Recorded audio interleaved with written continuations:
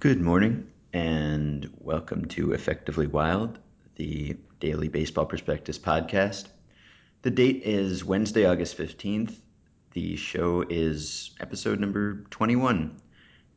In New York, as usual, I am Ben Lindbergh. In Long Beach, as always, he has literally never left Long Beach, California. It is my co-host, Sam Miller. Sam, I occasionally listen to other podcasts, and I've noted that other podcast hosts, almost without fail, tell their listeners how great the show is going to be. Interesting. We never proclaim our greatness at the beginning of the show. I think we should start saying that we're going to be great. I don't think that we could pull it off without You don't think we could uh sound convincing? no, I think if you want to ironically proclaim our greatness, it might work, but I mean you and I are two of the most dour, unself-assured people I've ever met. Well, maybe we'll try to work it into an intro one of these days. Uh, Yeah. I did well, at one and I think in our second I think in our second episode I made a comment about how we had quickly become the number one sports podcast on yes. iTunes. And I did get an email from a relative of mine congratulating me and sincerely Yes, congratulating me. yes, my So we, girlfriend fell for that as well, and she was very disappointed to find out that she was not dating the co-host of the number one sports podcast on iTunes. we'll just imagine how disappointed she'll be if we proclaim that this is going to be a great show and it turns out to not be a great show. Okay, so it's going to be a show. It's going to be a show, It will probably be yes. a lot like our previous shows, and if you think those were great, then this will also be great. I like them in retrospect Yeah.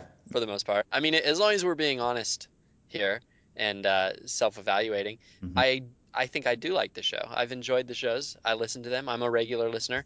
Um, I just never think that the next one's going to be worth anything, and I don't feel like making false promises. Have you rated and reviewed us?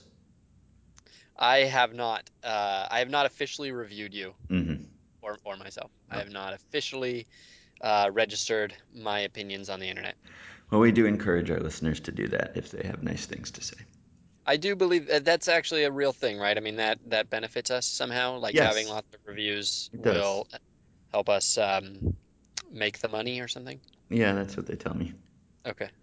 All right, so what's your topic today?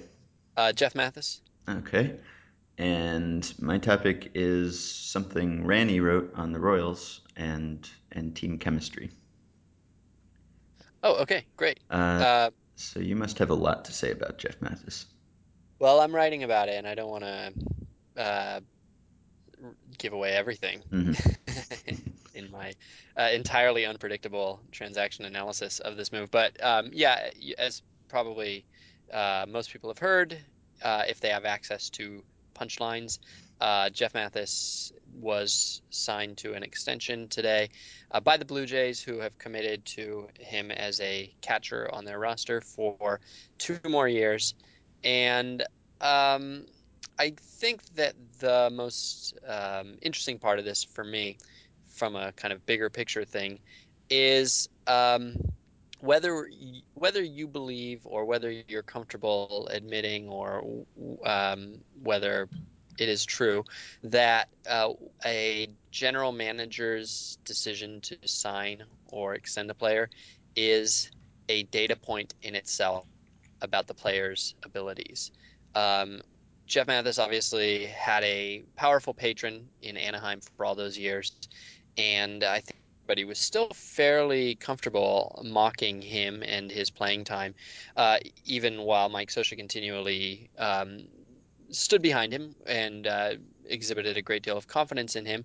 And I think that um, maybe some of that softened a little bit, at least from my perspective. Over the years, I became a little bit more willing to allow for the possibility that Jeff Mathis might have skills that I wasn't seeing, and I would say that that is because Mike Scioscia continued to show confidence in him, but I was still skeptical and didn't really believe it. But the Blue Jays are a different team with a completely different, it seems to me, philosophy that, as far as we can judge them from the outside, seem to be a smart team, and have similarly voiced confidence in Jeff Mathis. So, do you consider that a data point? I do, yeah. I think I've come to value that much more highly in the last year or two. One of our former authors, Matt Swartz, wrote, he did some really good research about what happens when a team brings back its own player as opposed to letting that player go to another team. And he found that the players that go to other teams, that for whatever reason their old teams don't re-sign, uh, don't offer nearly as much value over the course of the contract as the guys who do stay in one place, um, which suggests that teams know their players better than other teams do, which makes sense, and that they can make a better judgment about how those players will play in the future based on that knowledge. I think he found that the effect was strongest for pitchers, which probably makes sense, and not quite as strong for hitters. But uh, I definitely value the knowledge that a team re-signed a player or extended a player, because I do think that they probably know that player better than the market as a whole does. Obviously, there are exceptions, and I wrote a couple weeks ago about Mathis, and about the fact that over the winter, Greg Zahn had sort of foretold a future for Mathis in which he would hit for the first time ever. Uh, Now that he is separated from Mike Scioscia, who, in Zahn's theory, emphasizes defense, kind of to the detriment of offense, and that possibly now that Mathis was free of that sort of single-minded focus, he would be able to kind of concentrate more on his bat, and that he had some hidden power that hadn't really shown up in games, or that he hadn't really cultivated as well as he could. And at the time I wrote that, Mathis was having his best offensive season, and I guess he still is, but but just glancing at his player card, it appears that he has gone 0 for however many plate appearances he has had since I wrote that, more or less. Yeah. Um, Yeah, he's at the time you wrote that he had a 286 on base percentage, and it's now down to 252. He had a 460 something slugging percentage or something along those lines, and it's now down to 415. He still has a an extremely uncharacteristically high isolated power, but his numbers overall are virtually the same, other than other than a few extra base hits are basically the same as they were with the Angels. And uh, yes, and in particular, he has hit most of his extra base hits at home, which, if I'm not mistaken, is a has been a very cozy place for right-handed pull hitters over the last yes, few years. especially compared to where he used to play. Yes, especially that. But Is yeah, he I mean, Mathis is. is he Go ahead. known as a clubhouse guy, or is it just sort of uh, his defensive value that teams like? Is he known as Yeah, like a leader type? yeah. So far as I can tell, no. He when I mean, I don't want to give the implication that like I'm Mr. Beat Reporter over here. But I did stand awkwardly at one end of a clubhouse many nights when Mathis was there. Talking Uh, to pitchers on their game days. I Ben is cruelly bringing up my unfortunate decision to try to interview CJ Wilson a couple weeks ago, without realizing that it was his day to pitch, and now we're reliving that. So thanks. But no, Mathis was quiet. I never got the sense that he was a leader in the clubhouse, really a leader of a pitching staff. The pitchers all really liked him. I don't think that the position players in general had quite the same esteem for him, and I do know that there was, and I've heard directly from some players, and I've also heard from other writers who've heard from players that they wondered why Mathis played over some of the alternatives that they had. So I don't think that he's very quiet. He's not a loud guy, not a lot of bombast. Mm. But pitchers loved him. Because that is typically a reason why a guy who looks to the typical stat guy, like someone who probably shouldn't be playing so much, ends up playing so much. Hmm. Um, Sort of like the Mark Kotze effect of a guy who's a mentor to younger players or perceived as a positive influence and can get an extension as he just did from the Padres without necessarily looking like someone you would want to play all that much. And I don't know, Mathis hasn't rated particularly well in all the catcher defense stuff that Mike Fast has done and Max Marchi have done. He's sort of been above average, but not in Jose Molina territory or anywhere close to that, where you would want to play him even when he doesn't hit. Um, so I guess either they're still not capturing something that he's doing back there, uh, or I don't know, he just makes teams confident for some reason that isn't justified. But Well, that's the question. I mean, that is the entire question of this segment is mm, that if we have been completely unable to capture Jeff Mathis' value. mm-hmm. So is this compelling evidence, though, that there is value there, that we need to keep looking at catchers because we're clearly not seeing the value that a player like Jeff Mathis has brought? Yeah, it definitely makes me less inclined to do the Jeff Mathis joke with punchline that has Hmm. been done many times before, sort of reflexively, and wonder whether there is a reason. I mean, yeah, it does make me more inclined to believe that there is a reason why Jeff Mathis should be playing, even if I can't Well, necessarily Ben, see it myself. yes, let's not extend this conversation for 2 years. Okay, Let's people can read move all on about Jeff Mathis on the website soon. on the internet. Yeah. So Randy Gisarelli, one of the founders of BP, who now writes for various other places, uh, wrote something about the Royals on his site, Randy on the Royals. And as usual, it's many thousands of words long and encompasses many topics and provokes many thoughts. Uh, but the subject is chemistry, which team chemistry, which has sort of been a sticking point between the stat guys and the guys who tend to believe more in intangibles or ascribe more value to them. And he takes issue with chemistry, not so much in the sense that he thinks it doesn't exist.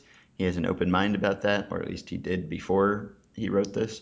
Um, but he has a problem with the fact that people who believe in team chemistry don't demonstrate it in the right way. They don't, like, he thinks you can put chemistry to the test, or you should be able to if it exists and you should be able to predict which teams have good chemistry and what the effect of that will be before the season as opposed to during or after. So Wow. his paragraph here is referring to people who credit chemistry for teams that surprise. Is the problem with these explanations are that they are always, almost literally always, ex post facto. They are explanations after the fact. The people who make these arguments have the luxury of knowing which teams have played better or worse than expected before they bestow capital C chemistry on them, which is disingenuous at best and fraudulent at worst. If chemistry matters, then you should be able to tell me before the season which teams will surprise us because of the mix of personalities in their clubhouses. So, as usual, he didn't really hold back there. And his point was that the Royals, to him and to many other observers, seemed like an excellent chemistry clubhouse before this season.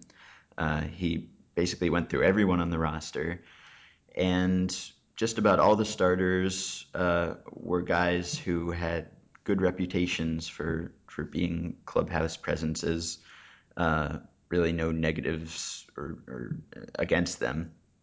And so he kind of he didn't write about this before the season, but he almost did. That he thought that if chemistry is real, then the Royals would be sort of a prime candidate to surprise us in that they are a very young team and supposed to be an up and coming team, and that theoretically that chemistry would maybe enable them to gel more quickly and surprise people.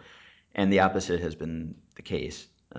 They've sort of gone backwards in many ways and really haven't had that great a chemistry. It seems they've fired a member of the coaching staff and let a couple players go under sort of murky circumstances, and so that hasn't come together. And so he wraps up this exploration of chemistry by saying, if the 2012 Royals were an experiment in chemistry, consider the experiment a failure. That won't stop former major leaguers sitting behind a desk on television from crediting the C word for every good team in baseball. There's no cure for that, unfortunately. But next time, at least you'll know better than to believe them. I know I will.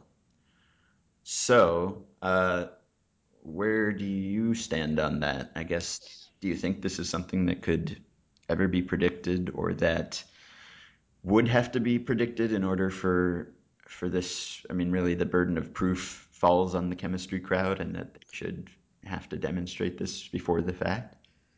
Well, I think that it's first, I think there are probably about like four guys in baseball who are demonstrated chemistry above replacement.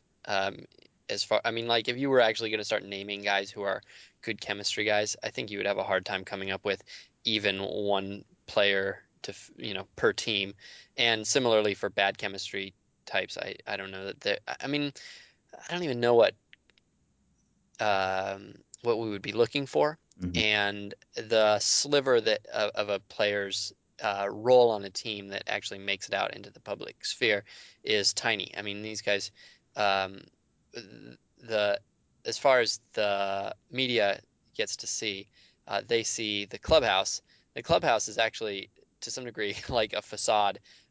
They all hang out in the training room and behind the clubhouse. I mean, there's this whole underground world where the team hangs out that you don't even get to see them. So I don't even know what the media would be looking for, how much they would get to see. Just as far as the idea that this is in any way calculable, I would say it's certainly not by the public.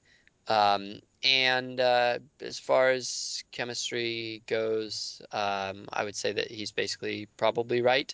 That um, uh, it is very rarely uh, prescriptive, and it is a convenient narrative that I tend to believe is real, but not identified in anything close to a high enough level of accuracy to be useful. Yeah, and he says, I'm trying to still keep an open mind about the importance of chemistry. Maybe it's true that while good chemistry doesn't guarantee winning, that bad chemistry is enough to derail it. And then, of course, he gives some examples of teams that famously had bad chemistry and won anyway. Um, What about the Red Sox, though? I mean, this seems to be the first example of a I team who guess is. to tie this into a team that matters more than the Royals at the moment. I mean, I don't know. I guess the Red Sox sort of seem to me a little more like the ex post facto. I mean, in that, I mean, the chemistry has been a problem there for a while, and clearly it was before the season. So I guess if you had predicted that chemistry would affect them one way or another this spring, you would have said it would hurt them. Mhm. Um, Yeah, I mean, I'm not saying that the Red Sox problem is necessarily chemistry. I'm just pointing out that as far as I mean, it might be the first case in our lifetime of chemistry being identified before the losing season. yes, that's true. Uh, but I guess even in that case, you still can't conclude anything. Oh no, certainly There's not. so many other explanations for the Red Sox season Yeah, that have absolutely. nothing to do with that. So, uh, okay, so we came to no conclusion about team chemistry, and maybe no one ever will. The chemistry of the show, I would say, though, is strong. Yes, and I would have predicted that before the show. All right, Great. so this has been episode 21. We have two more shows coming to you the next couple days. They're going to be great. Yes, I believe that they will be great. And we will be back on Thursday with another one.